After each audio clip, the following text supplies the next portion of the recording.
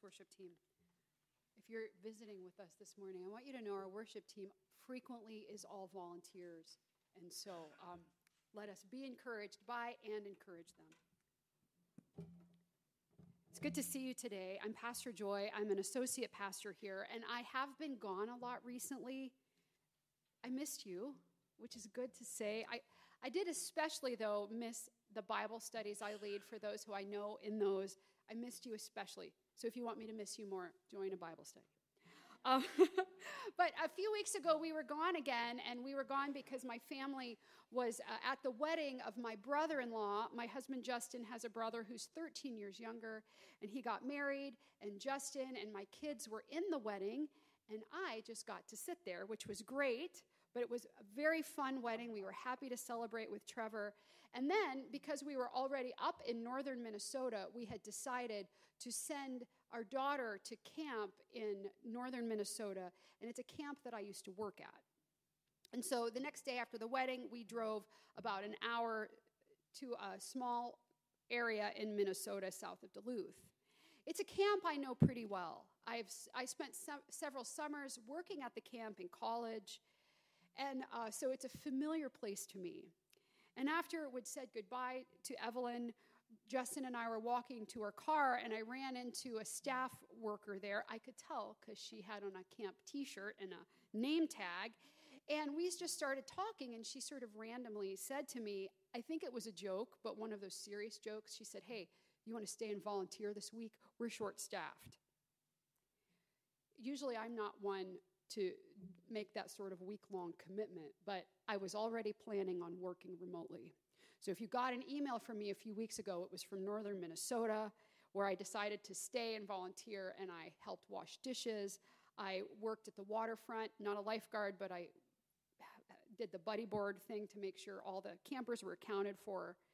And actually, for the first time in 24 years, I stayed at this camp all week, slept in the staff housing that's kind of mildewy. Junior hires were the campers. I helped do the boating. Honestly, it was great. And it was kind of a small thing, but it was actually a huge gift to me because in my work and in my home, I'm a leader, but at camp, I just did whatever Rhonda, the program director I'd run into, whatever Rhonda said. And I did have a lot of time for reflection and doing my remote work, but every morning I'd sit looking at the lake, reading Zechariah commentaries, and remembering the almost half year of my life that I spent there in the 90s. God answered a lot of my prayers at this camp. That's a different sermon, but I recognized just the faithfulness of God. It was sort of like a spiritual pilgrimage that I didn't even know I needed, and there it was. And that week, surrounded by the Minnesota state bird, which if you do not know, it is the mosquito, I did experience the outpouring generosity and love of God. I was deeply blessed. And they were blessed too. They needed help. I was surprised, actually. I had prayed. This is a dangerous prayer. I prayed, God, would you please surprise me? But God did surprise me, and it was a great surprise, washing dishes. And that is my greeting from Minnesota. But now I'm back, and we are in the middle of a 14-chapter book called Zechariah. Zechariah, if you're just joining us, is one of the minor prophets in Scripture, which makes it sound like he's unimportant or like it's sad, like in a minor key. But really what that means is that it's short. So I would advocate for rebranding the minor prophets to the short prophets. Anyway, the structure of this book is basically in two parts, and this week we will continue exploring that first section, Zechariah's dream visions. We've been looking at two of them each week, and I was assigned two for this week. But I realized after I'd worked on the two visions, visions 4 and 5, I had written two sermons. You didn't come here to hear two sermons, so I took them apart, and I will preach the other one next week. So today we will be focusing on the fifth vision in Zechariah chapter 4. So I invite you to stand with me. If you'd like to follow along in your Pew Bible or on your Bible app, you're welcome to, but I will be reading this from the Message version with some of my own translation because it kind of makes it a little bit more understandable. So let us hear the word of the Lord. The messenger angel again called me to attention. It was like being wakened out of a deep sleep. He said, "What do you see?" I answered, "I see a lampstand of solid gold with a bowl on top. 7 lamps, each with 7 spouts, are set on the bowl. And there are 2 olive trees, one on either side of the bowl." Then I asked the messenger angel, "What does this mean, sir?" The messenger angel said, "Can't you tell?" "No, sir," I said. Then he said, "This is God's message to Zerubbabel. You can't force these things. They only come about through my spirit, says God of the angel armies. So, big mountain, who do you think you are? Next to Zerubbabel, you'll be smoothed out into a plain. He'll proceed to set the cornerstone in place, accompanied by cheers. Grace, grace to it." After that, the word of the Lord came to me. Zerubbabel started rebuilding this temple, and he will complete it. That will be your confirmation that God of the angel armies sent me to you. Does anyone dare despise this day of small things? They'll change their tune when they see Zerubbabel setting the last stone in place. Going back to the vision, the messenger angel said, "The 7 lamps are the eyes of God probing the dark corners of the world like searchlights." "And the 2 olive trees on either side of the lampstand?" I asked. "What's the meaning of them? And while you're at it, the 2 branches of the olive trees that feed oil to the lamps, what do they mean?" He said, "You haven't figured that out?" I said, "No, sir." He said, "These are the 2 who stand beside the Lord of the whole earth." The word of the Lord. Thanks be to God. Go ahead and be seated.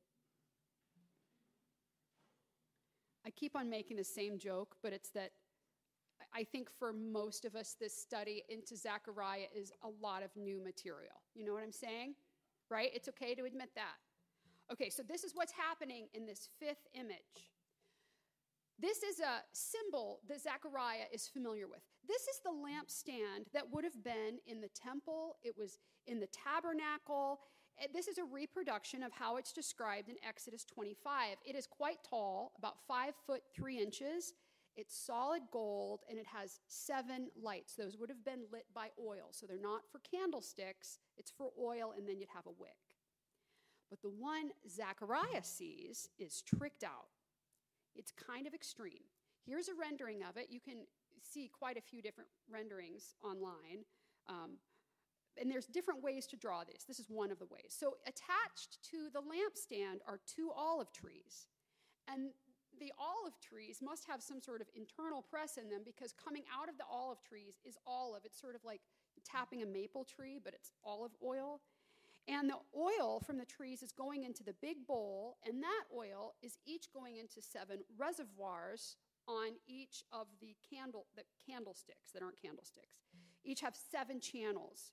So some interpreters understand these to be wicks, especially based on archaeological findings of household lamps that have 7 spouts, each for a different wick. And we have a little picture of one of those that might have been what he was seeing. So we can see that this lampstand is self-oiling. The trees oil the lampstand, and then it's extra bright because each of the arms of the lampstand have, rather than 1 wick, 7. So rather than 7 lights, it is 49 lights. So this is a super, super bright lampstand. And these super bright lights, we learn in verse 10b, they represent God's eyes. Now, that kind of is weird. I'm not saying God has 49 eyes, but what it represents is that God is watchful. God is all-knowing. He sees all. Nothing can escape the light, the presence, the knowledge of God. Nothing or no one can hide from God. And because the trees are attached to the lamp, rather than someone having to go every day, which they would have had to do in the temple, and fill the lamp with oil, these trees just crank it out. So we have to think of this as a sort of more an artist rendering than industrial design. Like, it doesn't actually tell us how the oil is made in the trees, but we can trust the image. What Zechariah is seeing is a super bright, self-oiling lamp. This is not an amazing picture, but I do want you to feel a little amazed in your heart that this is an image in Scripture. I have fallen in love with this image. It's in my mind all the time these days. It's sort of like, are you familiar with the Rube Goldberg machine where all the toys are set up? The dominoes go down and they hit a little car, and then a helium balloon is released. They have them at children's museums sometimes. You know what I'm talking about? It's like one that resets itself, right? So it's amazing. And it's super bright as well. And this vision of this lamp and the trees, it's a message of encouragement and empowerment for Zerubbabel. Maybe you're unfamiliar with him. He is not like a children's Bible story character we focus on, but Zerubbabel is the governor in charge of rebuilding the temple, along with the high priest Joshua, who we'll hear about next week. God says to Zerubbabel, not by might nor by power, but by my Spirit, says the Lord of the angel armies. Who are you, great mountain? Before Zerubbabel, you shall become a plain, and he shall bring forward the top stone amid shouts of grace, grace to it. And I think the meaning is clear here. The Spirit of God is going to supply what is needed, because Zerubbabel needs divine help. He has a lot of needs. He is facing huge challenges in rebuilding the temple. There is oppression, opposition from the Samaritans. There is internal conflict within the people of God who's returned. Everyone's tired. And also, it's not raining, and so there is an economic crisis. Simply put, the cards are stacked against Zerubbabel. He does not have what it takes to be a successful leader. He doesn't have what it takes to successfully lead a building campaign and build a temple. I think that Zerubbabel is on empty. And in this, we see this other metaphor in this passage, the bit about the mountain. It's like Zerubbabel, this problem is so big, so huge, it's like Zerubbabel is standing in front of the mountain, and he has no way to get over it. He doesn't have a pickaxe, nothing. It's like that song about going on the bear hunt, right? You can't go over it, can't go under it, can't go around it, and you can't go through it. And so he just stands there. There's nothing he can do. Zerubbabel is not going to be able to overcome the challenges through his own might or his own power, but what he does have is access to the power of God, the power from the self-oiling lamp, which is the presence of the Spirit of God. And then we see here, the mountain's there, but then suddenly it's gone. The mountain is leveled.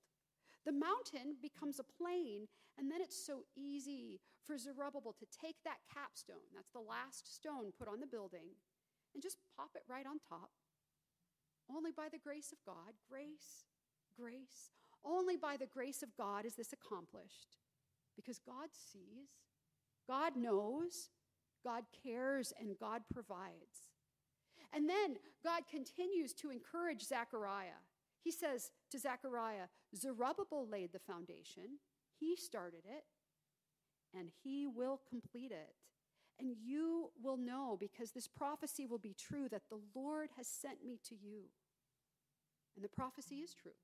Zerubbabel does finish the work. He finishes it 3 years later. And then, before I go on, I'm just going to say it again. I think this is an awesome lamp.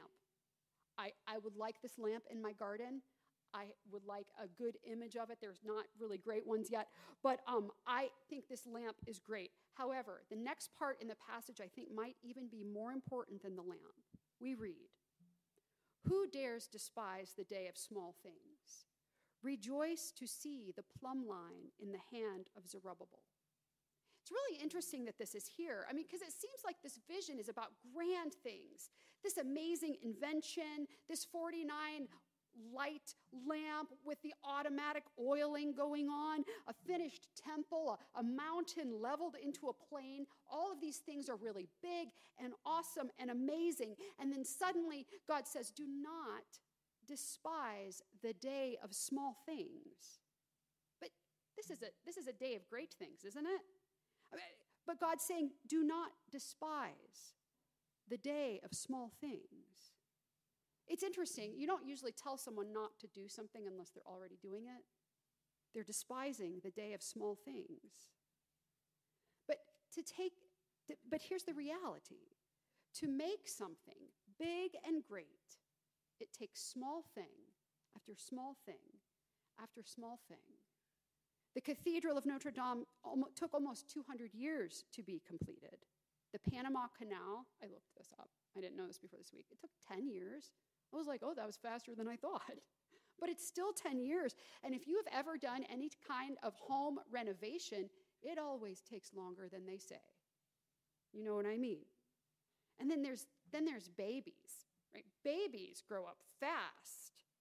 But when you're in the midst of it, they say, the days are long, but the years are short.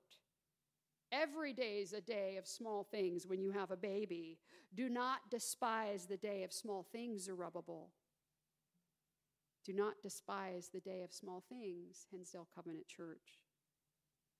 And I say that because I really firmly believe that this chapter is deeply applicable to us today, even if we never read it before. And let's look at that together. So, first, many of us here have leadership responsibilities. And I'm thinking of this quite broadly. Maybe you're not faced with a temple rebuilding capital campaign like Zerubbabel, but you have your own mountains. Maybe it's a mountain of challenging emails to respond to, or a mountain of laundry, or a mountain of paperwork.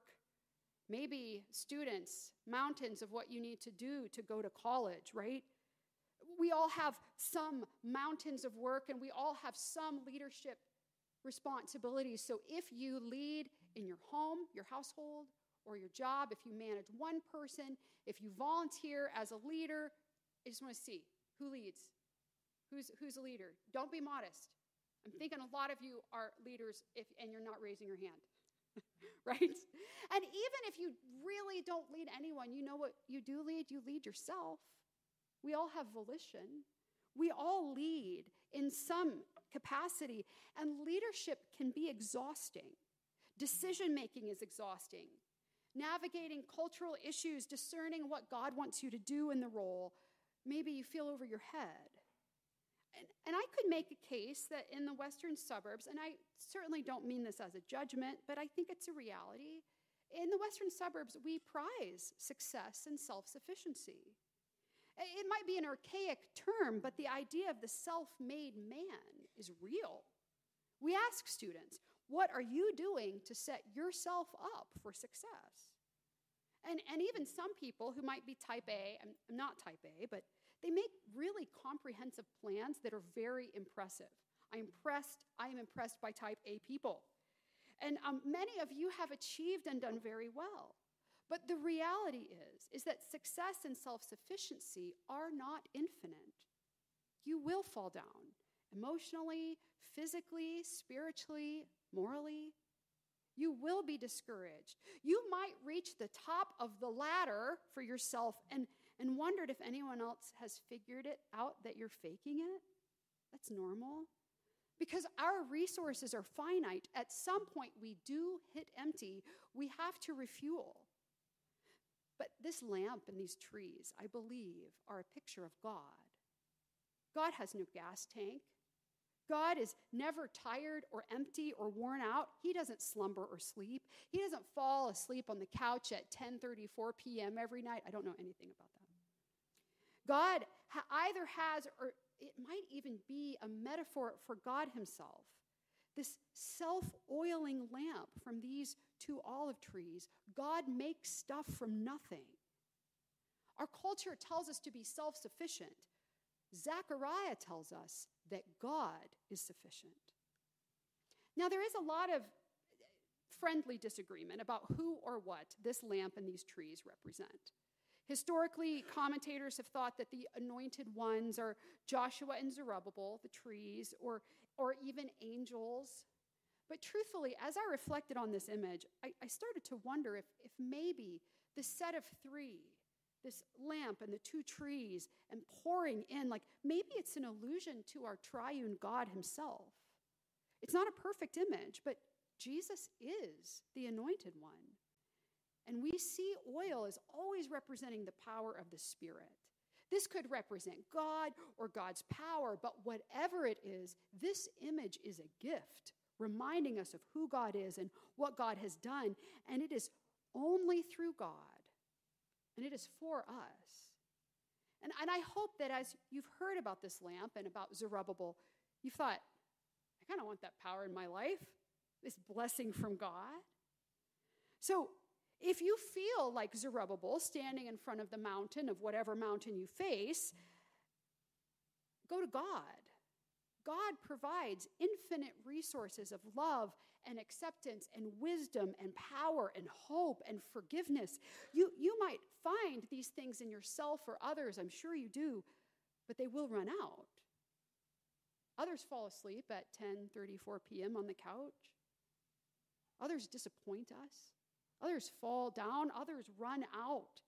But God is always going. So plug into God through Scripture, where God speaks, through prayer, where God hears, through the faith community, the body of Christ. Because, my friends, no matter how much money you have or where you're going to college or the size of your 401k, you cannot invent this self-oiling lamp. I'm sorry, it's God's. You will run out otherwise. Plug into God. God is sufficient.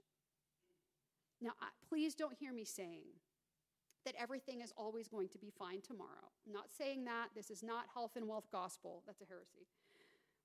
Life with Jesus is hard. Jesus said, take up your cross and follow me. The Christian life is not without suffering. That is true. But what I'm saying is that when we think we can solve everything on our own, that we can always be successful if we follow the right recipe or life hack, we will be disappointed. We will be overwhelmed, at least at some point. Because our primary goal as followers of Jesus is not to be a self-made man or a self-made woman. Our primary goal is to know God in Christ. And so here's this picture of God pouring out his blessings on the leadership of the community, ready to encourage, ready to provide. The light's always on. God is always present.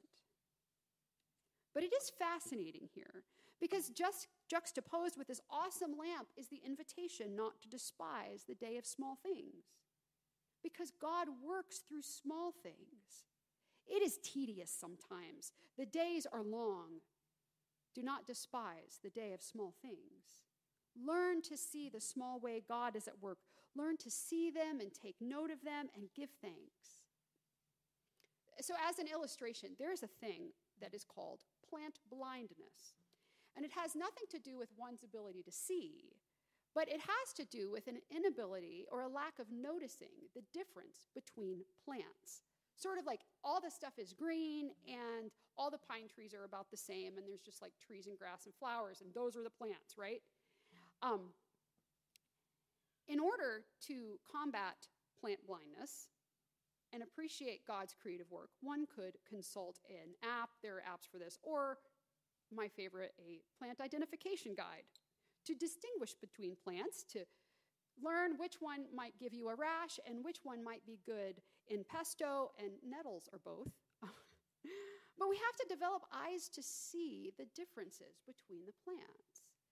And it's kind of like developing the eyes to see God at work. This is a skill. This is a spiritual practice because God is always at work. But we have to learn how to recognize it. And it does take attention to identify the work of God, to not despise the day of small things, because God is always present and active. Those lights are always on. God is always here. Those lights on the lampstand, they're to remind us of that. One of a pastor's job, I firmly believe, is to help people identify God at work. If you ever want to sit down with me and share about your life, I'll say, how is God at work in this?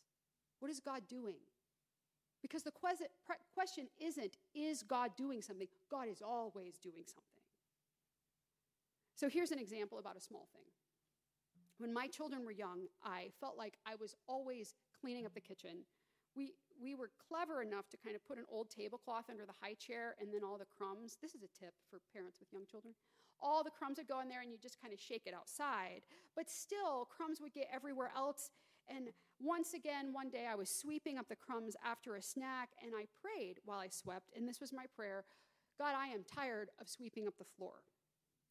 And I had a sense that God said, yes, but this is why you don't have cockroaches.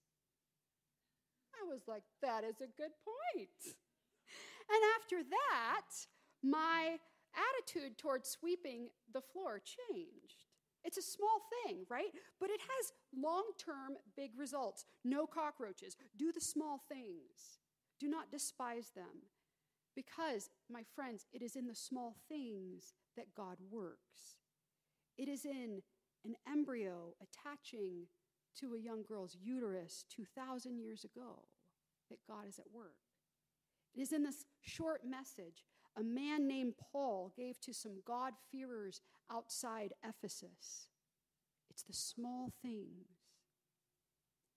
There's a scene from the Pulitzer Prize-winning novel by Richard Power called The Overstory that I can't get out of my head. This is a book about trees. You can kind of see a theme in my sermon today. One of the characters, Patricia Westwood, learns about trees from her father, and I'm going to read from the book.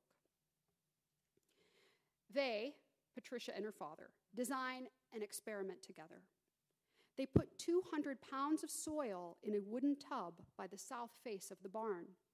Then they extract a 3-angled beech nut, weigh it, and push it into the loam. We'll keep the tub moist and free of weeds for the next 6 years. When you turn sweet 16, we'll weigh the tree and the soil again. The story continues, and Patricia's father dies. And then we continue. In the summer of her 18th year, preparing to head to eastern Kentucky to study botany, she remembers the beech growing in its tub of soil outside the barn. Shame rushes through her. How could she have forgotten the experiment? She has missed her promise to her father by 2 years, skipped sweet 16 altogether. She spends an entire July afternoon freeing the tree from the soil and crumbling every thimble of dirt from its roots. Then she weighs both the plant and the earth it fed on. The fraction of an ounce of beech nut now weighs more than she does, but the soil weighs just what it did, minus an ounce or two. There is no other explanation. Almost all the tree's mass has come from the very air. Her father knows this. Now she does too. So think about the image today from Scripture. Those olive trees, they take in air. A mature olive tree will produce about 1,100 pounds of olives in a year, and these fuel this 7 times brighter lamp. The Spirit of God is sustaining the people of God through nothing other than air. And my friends, this is the work of God. Trees grow from air.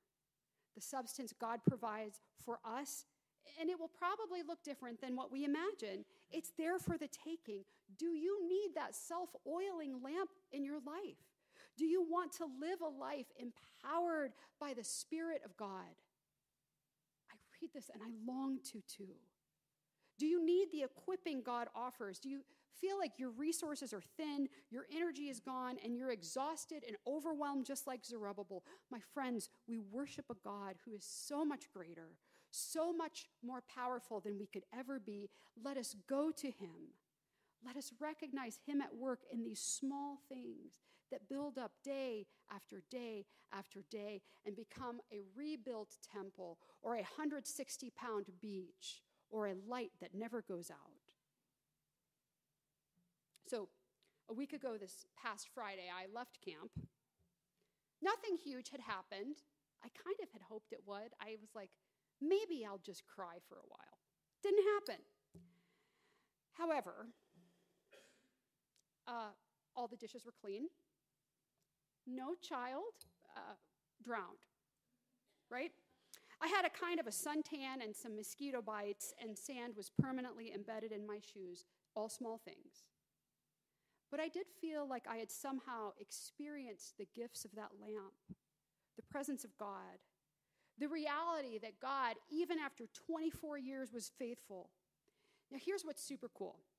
The program director that I'd met, that I'd been talking to, Rhonda, who invited me to volunteer, we figured out that I had been her counselor in 1997. Here's a photo she found. That's me in the glasses. It was a small thing being Rhonda's counselor 26 years ago. But as I've reflected on this, I've thought, like, can one be proud of God? Because I feel really proud of God. Rhonda and I are both pastors. I look at this photo and I think, wow, God, that was a small thing. I didn't even remember it. But look what came of it. Look what God has done. And so, friends, you might be discouraged by where you are right now, but I want to encourage you with the never-ending, unfailing, always an eternal lamp of the power and love and mercy of God that is always available to us. God is good. He creates stuff from nothing. He feeds the oil from the air, from the self-oiling trees, and he provides the strength we need to get through it, working through the smallest thing ever. God is good. Do not despise the day of small things, because the small things become great. Amen. A response to good theology is doxology, which means giving praise. We've been praying after the sermons this series, and so today we are going to praise with a psalm. Psalms are great for praise. This is Psalm 147, about the work of the Lord. So I invite you to stand. We'll read this psalm responsively, and I invite you to read the bold print as we give thanks to God for who he is and what he has done. Praise the Lord.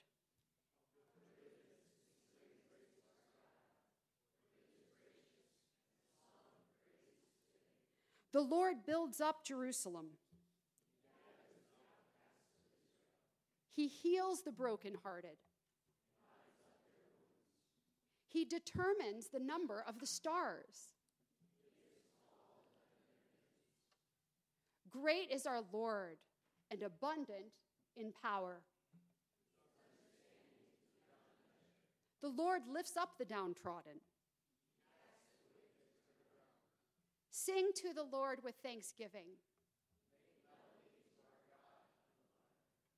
He covers the heavens with clouds and prepares rain for the earth. He makes grass grow on the hills.